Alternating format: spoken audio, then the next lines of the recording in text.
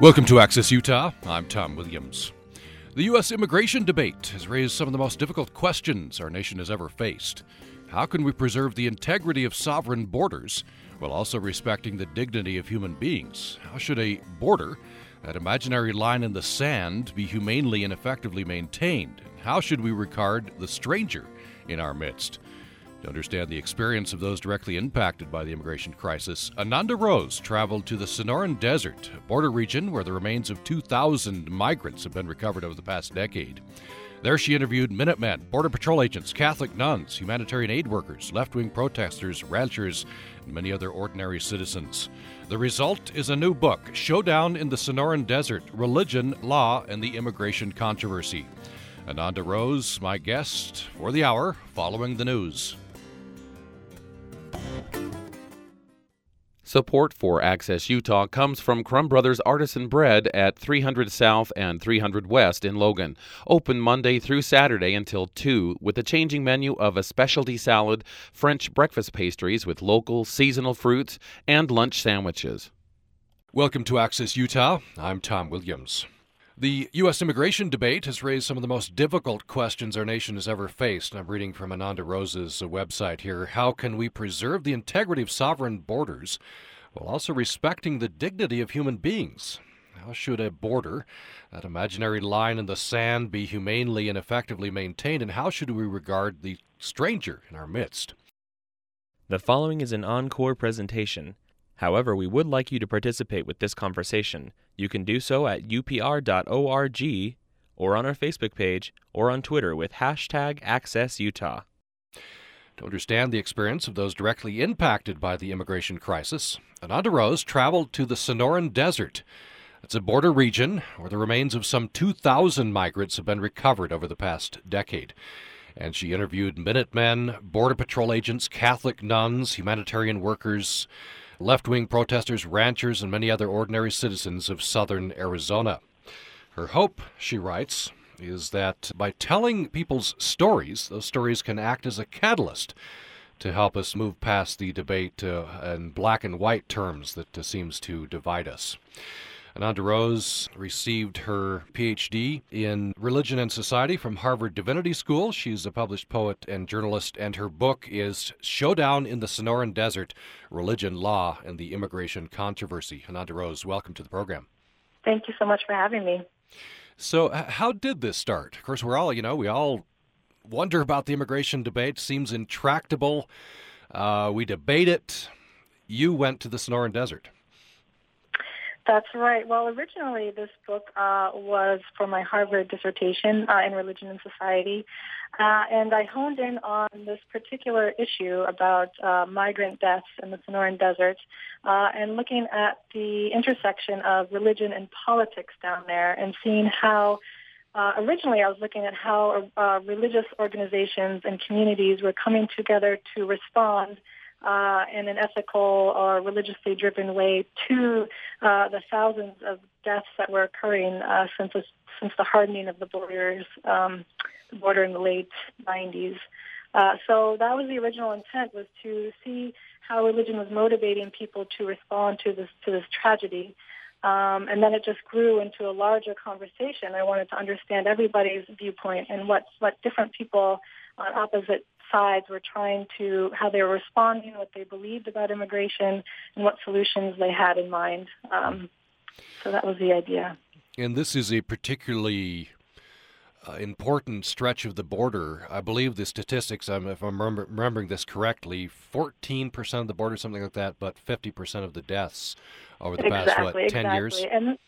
Right, and this is because of what I said, the hardening of borders under Clinton and Bush crackdowns. So what happened was that, for example, you had Operation Hold the Line in Texas, and that put a lot more troops along the Rio Grande and made that a harder place to cross. And then there was Operation Gatekeeper in Southern California, which really bolstered the border, mainly in urban crossing zones like Tijuana and San Diego, so with fences and other infrastructure and personnel. And then, of course, there was Operation Streamline, which began in Arizona and started cracking down there, too. So what happened was what often people call the funnel effect, which means that people who usually took more, I would say, easier routes in, were then being forced into the depths of the desert, the Sonoran Desert in particular, and perishing of dehydration and hypothermia and these sort of things. The journey became much more treacherous and perilous, and people had to take many more risks. So that's the cause behind these deaths. So people would have crossed in urban areas or closer to urban areas. Now, because those stretches of the border are more secure, they're venturing now into the desert. Exactly right, and the smuggling business is very dangerous, and a lot of these smugglers that take them in, they just leave a lot of migrants there and lost in the middle of nowhere, or they take them down areas where it's just too hard to cross because people run out of water and they end up drinking bad cattle water and they fall ill and they perish, and it's become a tragedy. And at this point, very conservative estimates are that in the last decade, over, they say minimum 2,000 people have perished. It's probably much likely to be higher, but these are based on skeletal remains that Border Patrol, other statistics. So 2,000 people have died officially, but there are probably many more. Tell us a little bit about this place, the Sonoran Desert. You write that you could die here of dehydration. You could also die there of hypothermia. Well, that's right. It's a very it's a desert. I'm from the Northeast, so I'm used to these these different seasons and not this intense sudden heat or this intense sudden drop in temperature. People can also perish on a winter day when it suddenly gets very cold. But most deaths occur, when it's very, very, very hot, triple digit heat, and they just run out of water. It's if you stand there in the Sonoran Desert, especially if you go to the area that's part of the Tohono O'odham Indian Reservation, and you just stand out there and you look around for miles and miles and miles, you can't even imagine, walking a few miles in that heat without much water, let alone, 2 days worth of walking. Lots of cactus and wild animals that also contribute to the problem. And so anyway, it's just a very, very, hard journey. And the people that are coming are all ages. So you hear stories of, children who perish, grandmothers who perish, fathers that are trying to be reunited with their families. They've been deported. Mothers, all ages. When you talk to Border Patrol, they'll say, no, we have seen everything. Infants, the elderly, and they're all coming through this, these hundreds of miles of desert in poor shape. And everyone has tragedies to tell. Border Patrol and Minutemen, who I spoke to, and civil patrol folks, and everyone in between. Everyone can agree upon one thing, that this is a real tragedy, and everybody disagrees on what to do about it. Yeah, you write that you outline the issues. Many of us are familiar with those, and of course, everyone you talk to, I imagine that we talked about the issues as well as the human stories. And you say that let's not forget that at the bottom of this is about death. And that, as we're speaking, you and I right now, there's someone or probably multiple people trying to cross the Sonoran Desert. Perhaps some of them will not make it today. Exactly, yes.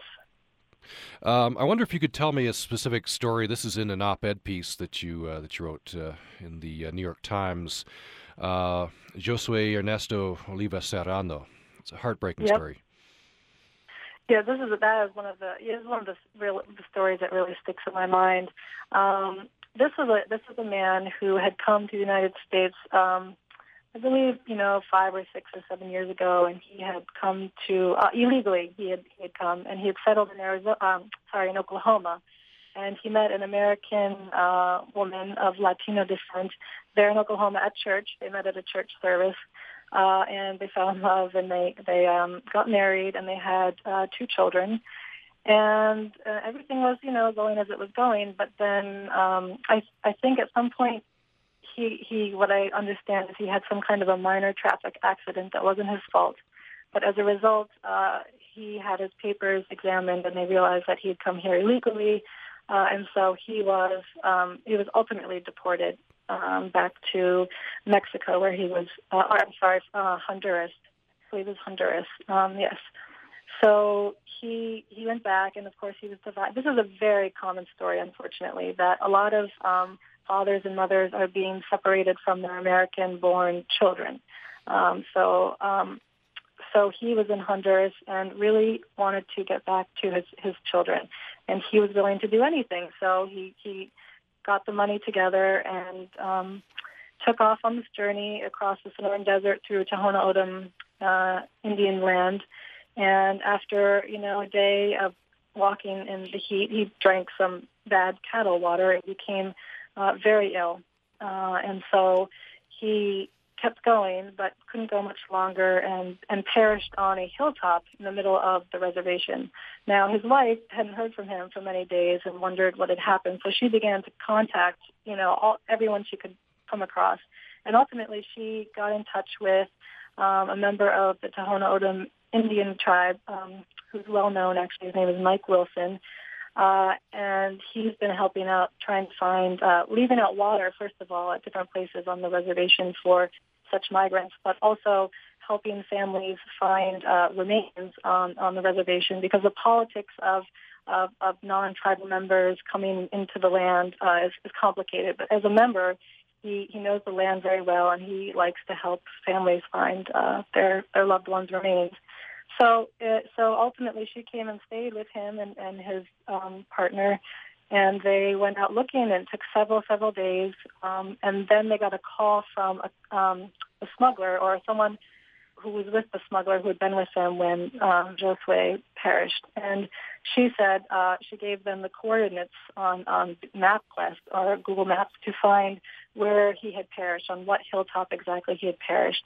And she said that she described the death. It was, very sad passing. And then they went out with these coordinates, and they actually found the remains. Josue's brother was also there, and he identified his brother because his remains were quite mummified by the time they got to them. But he saw the pin in his brother's leg, and then he broke down then. So that's how the body was identified. But that's sadly a sort of common story around these deaths and this tragedy, where families have been divided because of deportation measures, and then being forced to come through the desert as a way of trying to reunite with their loved ones, and dying a really terrible death. And a lot of these remains go unfound. So there are several families, not hundreds of families in the end, probably, who have never found their loved ones.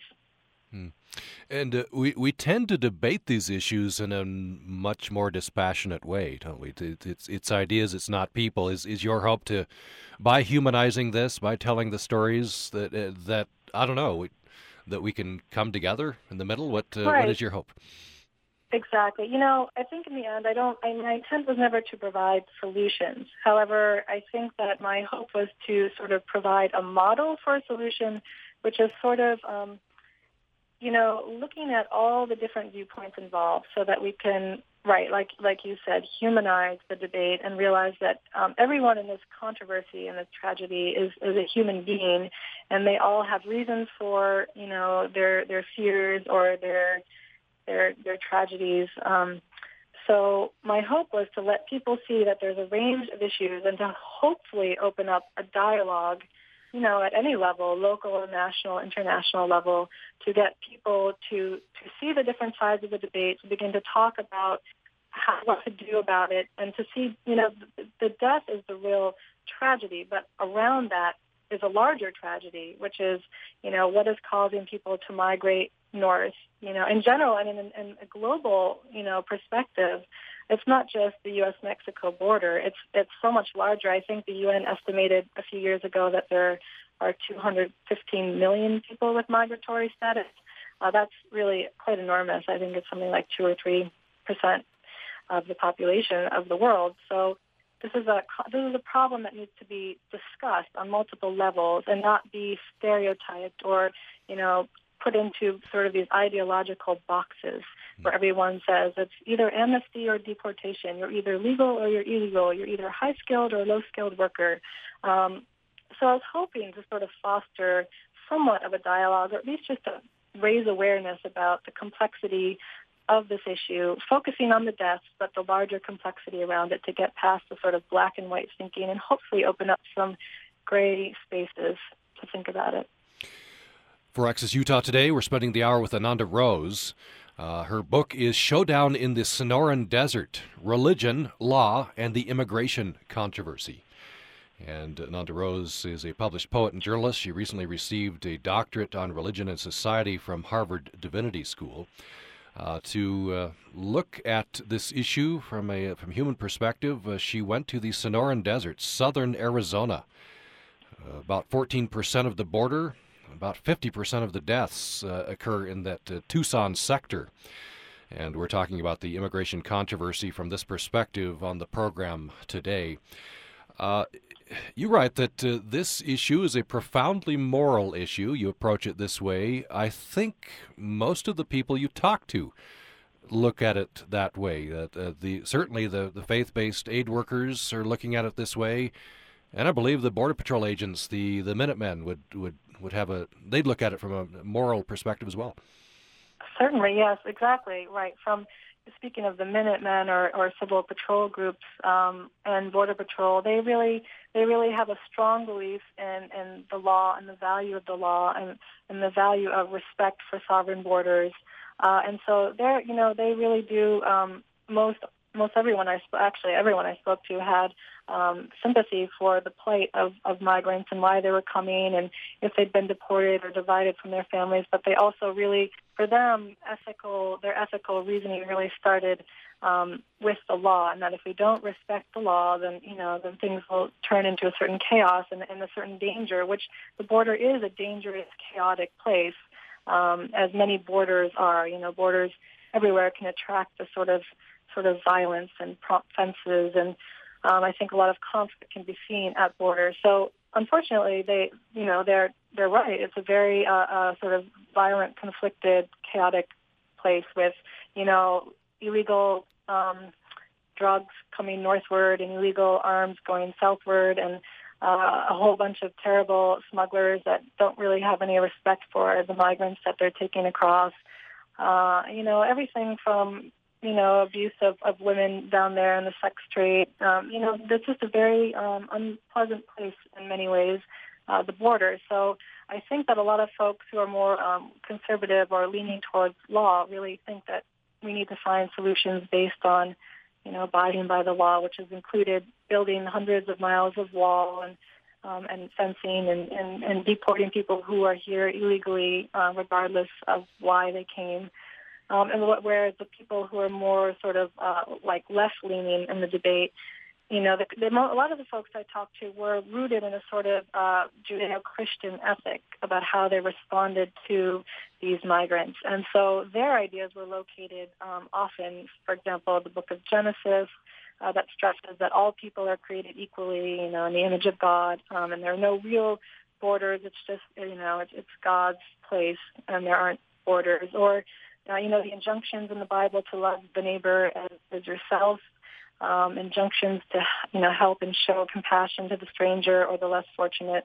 There are many stories in the Bible about that and what our duty is to the stranger in our midst, using Jesus as an example.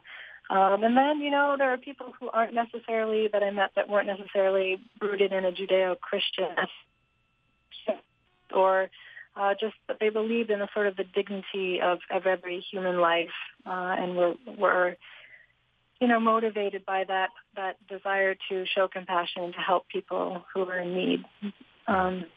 So those are the different sort of ethical leanings that one can find.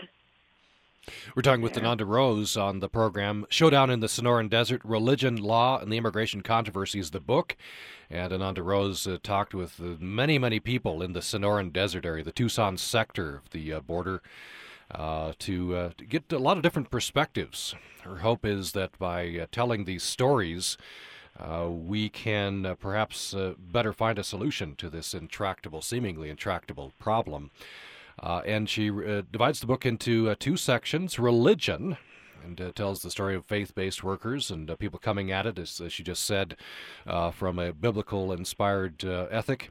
And the next section is law. This would be the Border Patrol and Minutemen coming at it from perspective of the nation's right to control its sovereign borders and the rule of law. We will be back after a brief break. We're talking with Ananda Rose on immigration. Programming on Utah Public Radio is made possible in part by the Utah Shakespeare Festival, presenting Shakespeare's King John, with 7 other productions June through October 2013 in Cedar City. www.bard.org.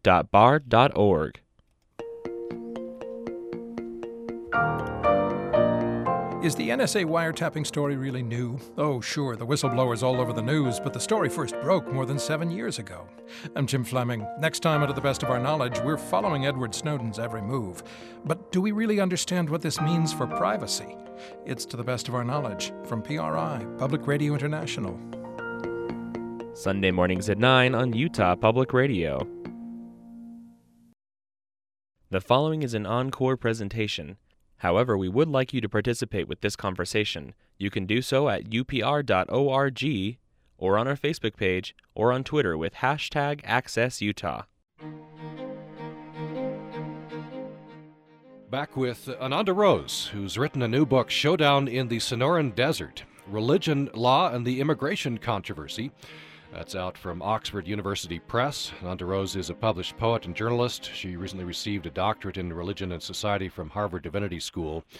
And Ananda Rose divides this book into two sections. It's the two sides of this debate. Religion. She talks with faith-based aid workers, I believe soup kitchen run by some Catholic nuns, for example. The other section is law, where she talks with Border Patrol agents and Patriots Coalition and the like.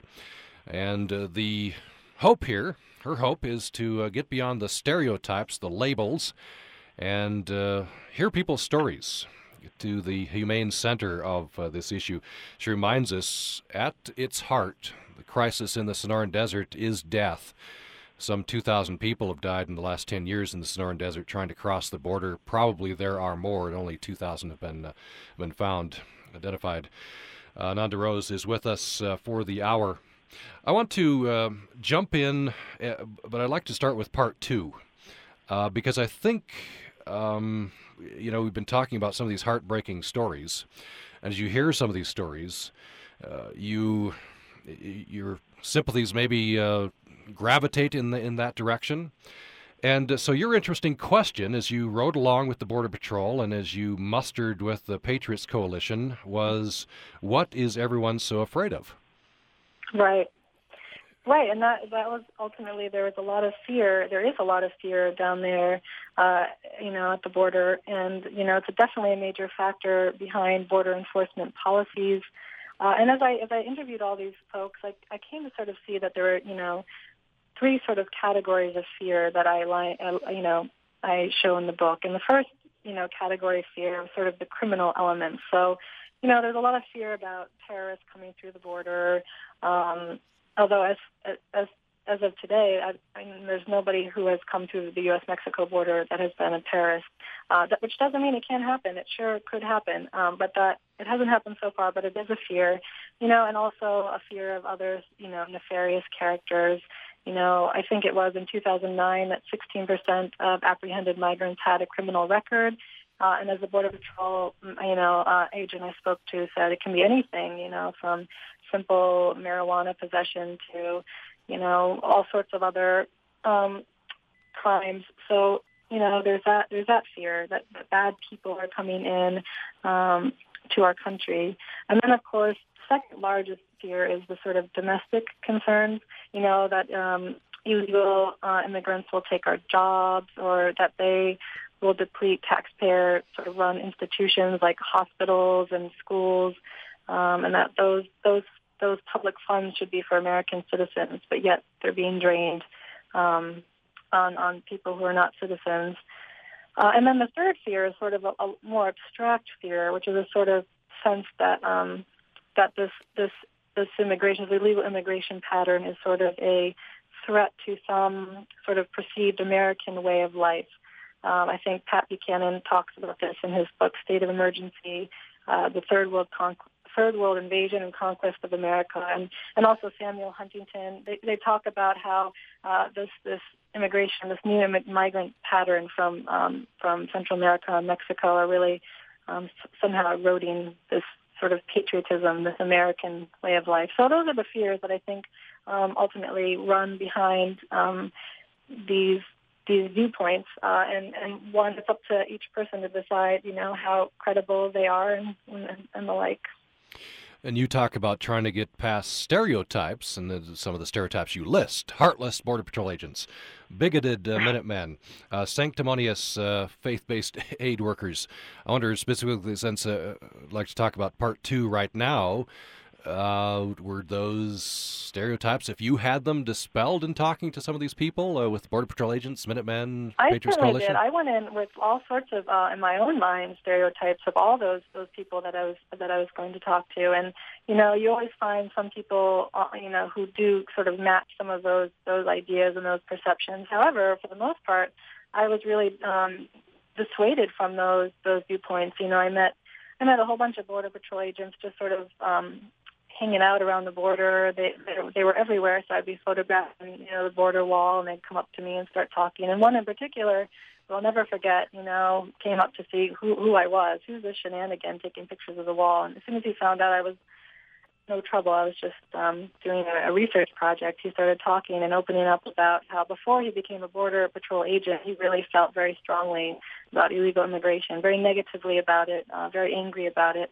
But that in his daily encounters with migrants, who were suffering, who he found in the desert, who were dehydrated, who were, had blisters that were impeding them from walking and divided from their family, all these issues, he just said, it really changed the way I look at things. So that sort of thing happens a lot. And all the other Border Patrol agents I met myself they really expressed sympathy for these folks who are just trying to have a better life for themselves, for the most part. They also say, of course, there are some not so wonderful characters who are also coming across. But they really, and a lot of the Border Patrol agents themselves have some, Mexican-American descent. There's some large percentage of people who themselves were either born in Mexico or Central America, or whose families were born there, or who've lived right on the, U.S.-Mexico border all their lives. So there's a lot of sympathy in that respect. You talk about a specific Border Patrol agent who you say is torn between his doing his duty, he believes in it, and an experience of finding a dead baby girl. Right. Well, that's one of these stories, where I actually was on a ride-along with this particular agent, and he himself was actually born in Mexico and became a citizen through legal means after serving in the U.S. military. And he then decided to join the Border Patrol. And, he's bilingual, speaks Spanish, English. His family's from Mexico, but lives on the border in Texas. And he said there's so many sad stories that he comes across every day. And one in particular was, two young children that he found in the desert next to their mother who had perished.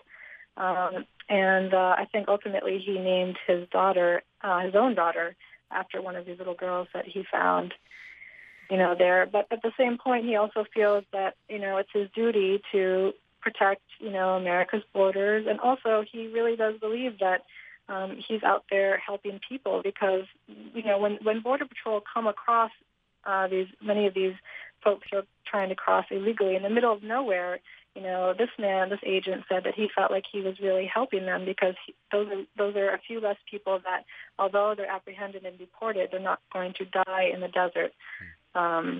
So that's just, one story of many. You just have to go down there and start talking to people with an open mind, and, you'll hear all sorts of stories. There's another, one of the Civil Patrol folks that I talked to. He was upset because he actually set up his own hidden thermal cameras throughout the mountains along the border. He knew all the migrant routes. And I don't know if it's still online anymore, but it was invasionpics.com. And he would put these clips of these from these hidden thermal cameras of hundreds and hundreds and hundreds of people coming right across the mountains, right there in his backyard, basically, and it really is interesting. It really does show that that these people are coming across, and he showed has videos of different drug smugglers coming across, and anyway, it's very interesting down there. You can even be sympathetic. I was very sympathetic to his cameras and to his his imaging and his anger about the U.S. federal government's inability to really solve it or stop it or find a solution to it. What do you hear from this side of the debate when you talk to Border Patrol agents and Civil Patrol people, Minutemen? What do they see as a potential solution? You lock the whole border up. What do they say? Yeah, well, of course, continual hardening of the border. So, strong personnel and infrastructure. Like the cameras that they have and the actual physical wall, which is really quite astounding to see. If you haven't been there and then you go there for the first time and you see this huge wall that just goes on for miles and miles, and sometimes double walls. It's really amazing to see that. So I think they really believe we need to keep the border really solid and impenetrable. However, there were a lot of people who I met, many Border Patrol agents who I spoke to actually, who also believe that along with working on border security, that we also needed to be working on, in Congress, in the U.S. federal government level, we need to start working very seriously on reforming immigration properly and having, sort of proper work permit solutions and, guest worker solutions and these sort of things, until things were also being talked about at the federal level that this was not going to end, but it was just going to keep going. Our guest for the hour is Ananda Rose. She's written a new book, Showdown in the Sonoran Desert, Religion, Law, and the Immigration Controversy. She went to the Sonoran Desert, southern Arizona, a border that comprises about 14% of the overall Mexican-U.S. border. It hasn't occurred over the last 10 years, 50% of the deaths. That's due to, she says, to the funnel effect. Hardening of the borders elsewhere means that potential migrants are going out into the desert, and many of them are dying out there. It really brings into focus the immigration controversy, and Ananda Rose is trying to let these stories be told on all sides of the issue, and in an attempt to help us understand the issue better. We're talking with Ananda Rose for the hour. I wanted to. The other thing I wanted to yes, go ahead. Because you were talking about how death is the focus, and death is certainly the focus.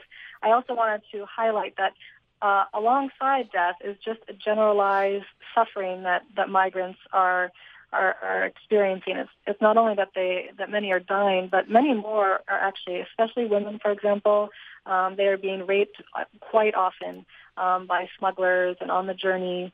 There's a lot of abuse. I met a lot of migrants down who had been deported back to Mexico who had huge open wounds on their faces, their bodies from smugglers who took to them with knives. There's robbery. A lot of migrants go out into the desert and then the smugglers take their money or on the way up to the border. Actually, in Mexico, there's a lot of abuse, especially of Central American migrants. And then they're abandoned. And then not only that, once that the migrants are detained, they have to go through this whole experience of being detained, usually for 24 to 72 hours, short-term detention. And now I think it's something like 10% of them go through the court system as well, so that they have a criminal record on file for coming in illegally. So a lot of them are going through sort of mass trials at, for example, the Deacon Senior Courthouse in Tucson. So it's a larger picture of suffering. It is the death, which is the most tragic, but there's this larger issue sort of connected to it. You talk about how borders are, it's an artificial line in the sand. And, for centuries, nations have been dealing with what does the border mean? And you say, I believe you write, that what the border means to us says a lot about us as a people. Yeah, that's right. There's a quote, I think it's from a fellow who wrote in the National Geographic magazine about the U.S.-Mexico border, and he talked about how borders attract violence, and violence prompts fences, and then fences mutate into walls, and then everyone pays attention to the wall, and then the wall becomes sort of just a slap in the face. So we love walls because they protect us, but we're sort of embarrassed by them because what the message is about our sort of unhappy relationship with our neighbors, and that ultimately they flow from two sources, fear and desire for control. So yeah, I think borders, just as, we have doors on our houses and we have fences in our yards and we have a certain sense of propriety around our bodies, the borders are just a larger expression of that divide. So I think they give us divided feelings, and a lot of, folks don't know what to do with it. And it's a larger question. It's not just the U.S.-Mexico border. It's borders all over the world. There's no shortage of terrible things happening at these crossing these divided lines. Yeah, you say that, correctly, I think, that U.S. and Mexico is not the only border in question. You point out there's in some of the Mediterranean areas, there is a massive migration north from Africa, and some of these same debates are being debated in those nations. They are, yeah. The EU has very similar debates going on. I mean, the thing that's really unique about the U.S.-Mexico border is it's so very long. It's almost 2,000 miles of borderland between these two nations, and it's and the divide, the economic divide between the folks who live in the U.S. on average and those in Mexico is so large. So that's really unusual. For example, in Africa, we have, you'll often hear every few months about a tragedy of, a boatload of migrants who are coming from different African nations and coming over in a overloaded, boat and who drown in the Mediterranean Sea. And then sometimes these folks are also apprehended and they're kept in detention centers in places like Malta or islands off Italy, and that's an issue that's everywhere, really. But again, the U.S.-Mexico border is very unique in how long it is. You identify that this crisis of migrant deaths in the Sonoran Desert, you write, is happening on multiple levels. You talk about squabbles between law enforcement agents and faith-based aid workers. You go back in one chapter to remember the sanctuary movement of the 1980s. Right. This time it reminds you of that. We'll talk about that a little later. You say another level is that there's no federal immigration reform. That might be a little more likely now with the recent election.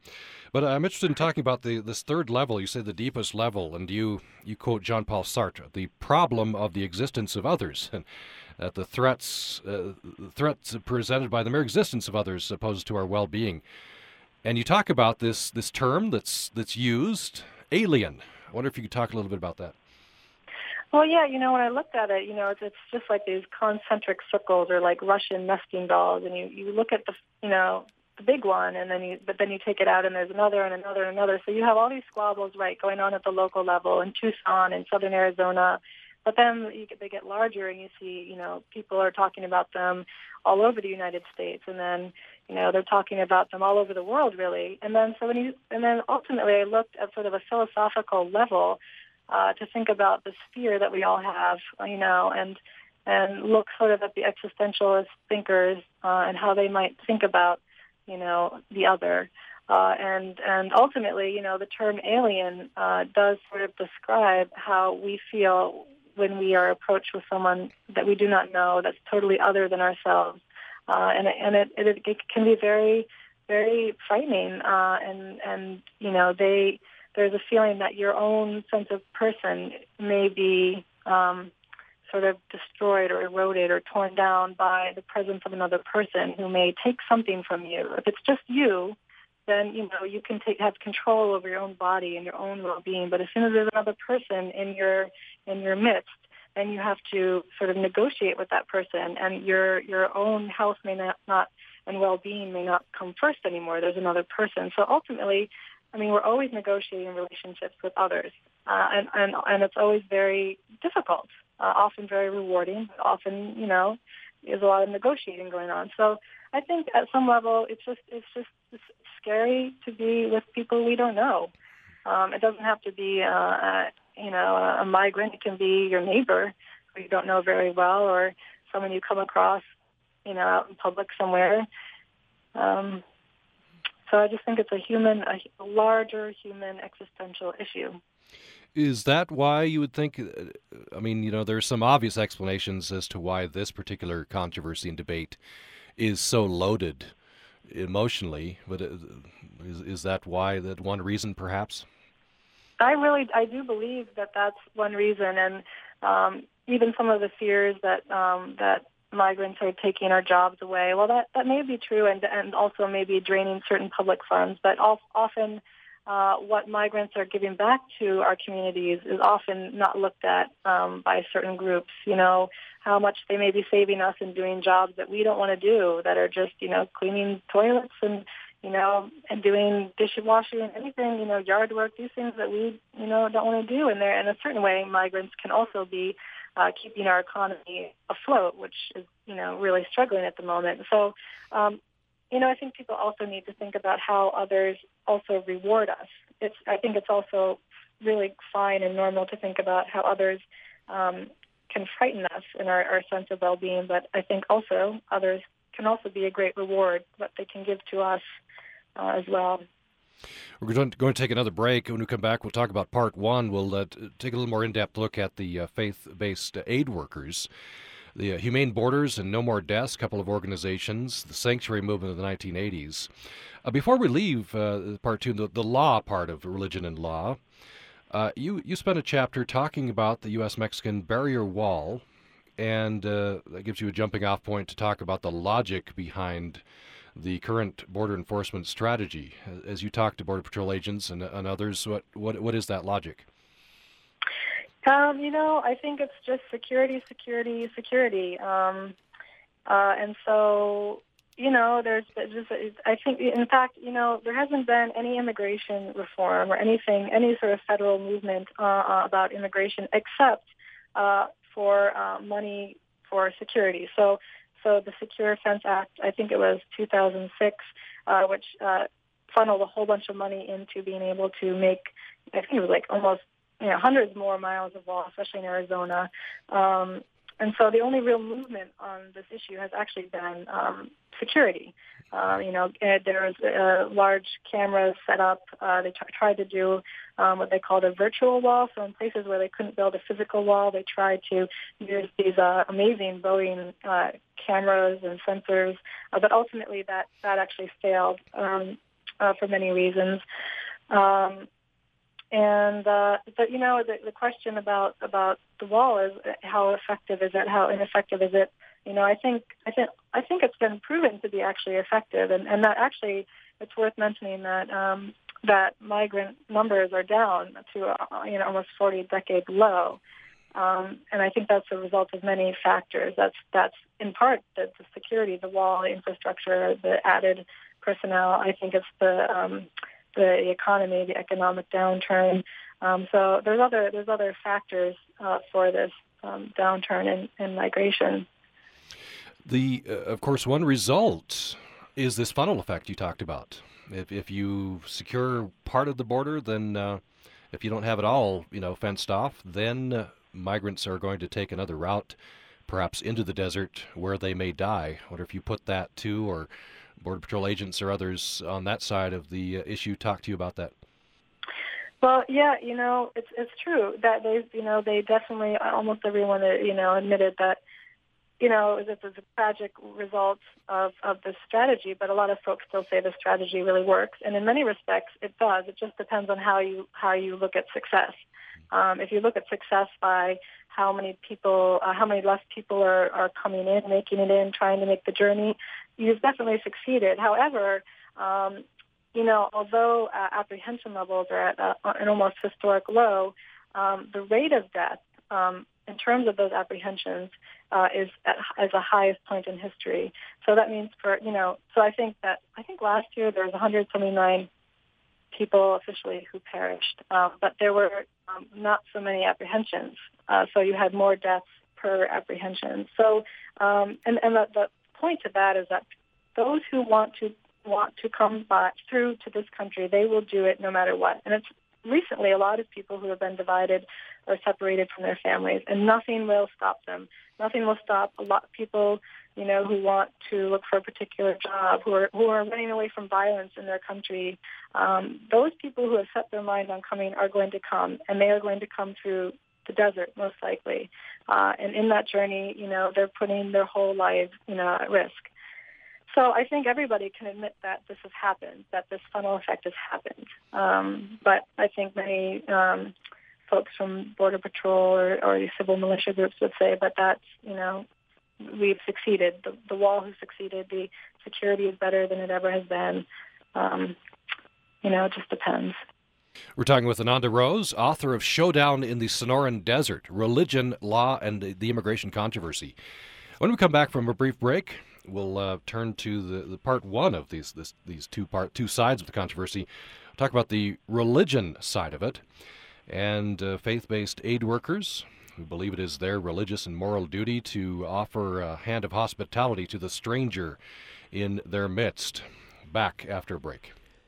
Programming on Utah Public Radio is made possible in part by our members and the Utah Shakespeare Festival, presenting Cole Porter's Anything Goes, with 7 other productions June through October 2013 in Cedar City, www.bard.org, and by USU Human Resources. The following is an encore presentation. However, we would like you to participate with this conversation. You can do so at upr.org or on our Facebook page or on Twitter with #AccessUtah. We're back with Ananda Rose, who's author of Showdown in the Sonoran Desert, Religion, Law, and the Immigration Controversy. She went to the Sonoran Desert in 2009, I believe it was, interviewed hundreds of people. She says anyone there, they'll have a story, they'll tell you about it. And she talked with Minutemen and Border Patrol agents, ranchers, with faith-based aid workers, migrants themselves, and many others, and trying to put a human face on this controversy, hoping that telling these stories can help us to move past the impasse in this immigration controversy. And Ananda Rose, I want to move now to the religion part of it. Maybe talk a little bit about the motivations of the faith-based aid workers and this idea of hospitality and reaching out to the stranger in your midst. Right, yeah. So, actually originally I was hoping to do some research on the original sanctuary movement of the 1980s and to look at the folks who had the founders of that movement and what had become of them and the people they had helped across and what had become of them. And the sanctuary movement was briefly stated was in the 1980s during the civil wars of Central America. A lot of refugees were coming from those countries and trying to come to the United States and seek refugee status. And this was denied mostly by the U.S. government. And so there was actually this wave of people dying in the desert in the Tucson area back in the 80s. And what the Tucson religious groups, different churches and temples in the area got together, and they wanted to put together a task force. And ultimately, what happened was over the years, they connected in with hundreds of other churches and temples throughout the country, and they were illegally helping to shepherd some of these refugees who are fleeing the violence in their countries through the border. And this was back before the wall, so they would just walk them across, and house them in their houses in Tucson and in churches in Tucson until they could find places for them to go all throughout the country and into Canada even. So that was the sanctuary movement, and I actually originally went down there to see what had happened with those people. And what I found was that those people had actually sort of started this new movement, and they were responding to this migrant death and suffering, but using those same sort of biblical principles that they were inspired by back in the 80s. And so, as I think I said earlier, they really believed strongly in, the Levitical calls to love neighbor as yourself. And this was picked up in the New Testament with the teachings of Jesus, who was always speaking of helping the least of these, as I think it said in Matthew 25. So the sort of underlying injunction or Judeo-Christian ethic to show compassion to the less fortunate under any circumstances, that our duty is to the neighbor. And also, I think a lot of people root their hospitality, their ideas of hospitality, sort of in the many stories that you can find in the Bible of exile, displacement, forced migration. You can find these all over.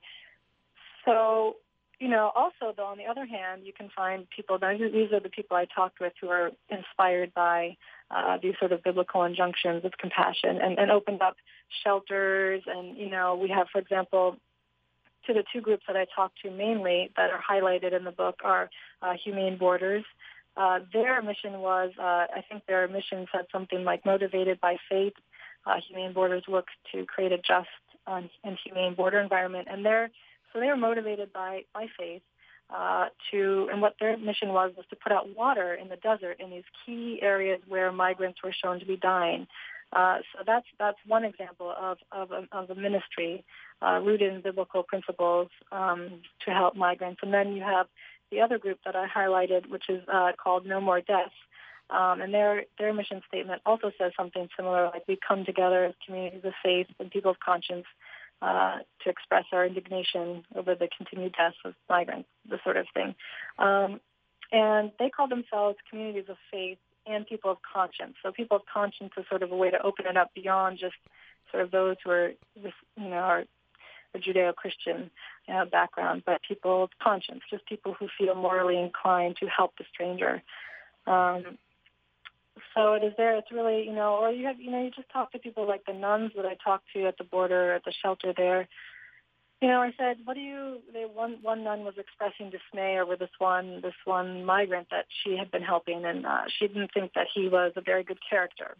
And I said, well, how does that make you feel that you're sort of helping some people and some of them aren't, the best character? And she said, well, they're all God's children, and we have to love them all no matter what and hope for the best. And then I asked her, I said, well, what do you think? I mean, they're crossing the border illegally. What do you think of that? And she said, no, God has no borders. There are no borders for God in God's eyes. So this is the sort of, idea that, or opinion you might see. On the other hand, you can talk to people like the Minutemen or other people who are inspired by the Bible, but in a very opposite way.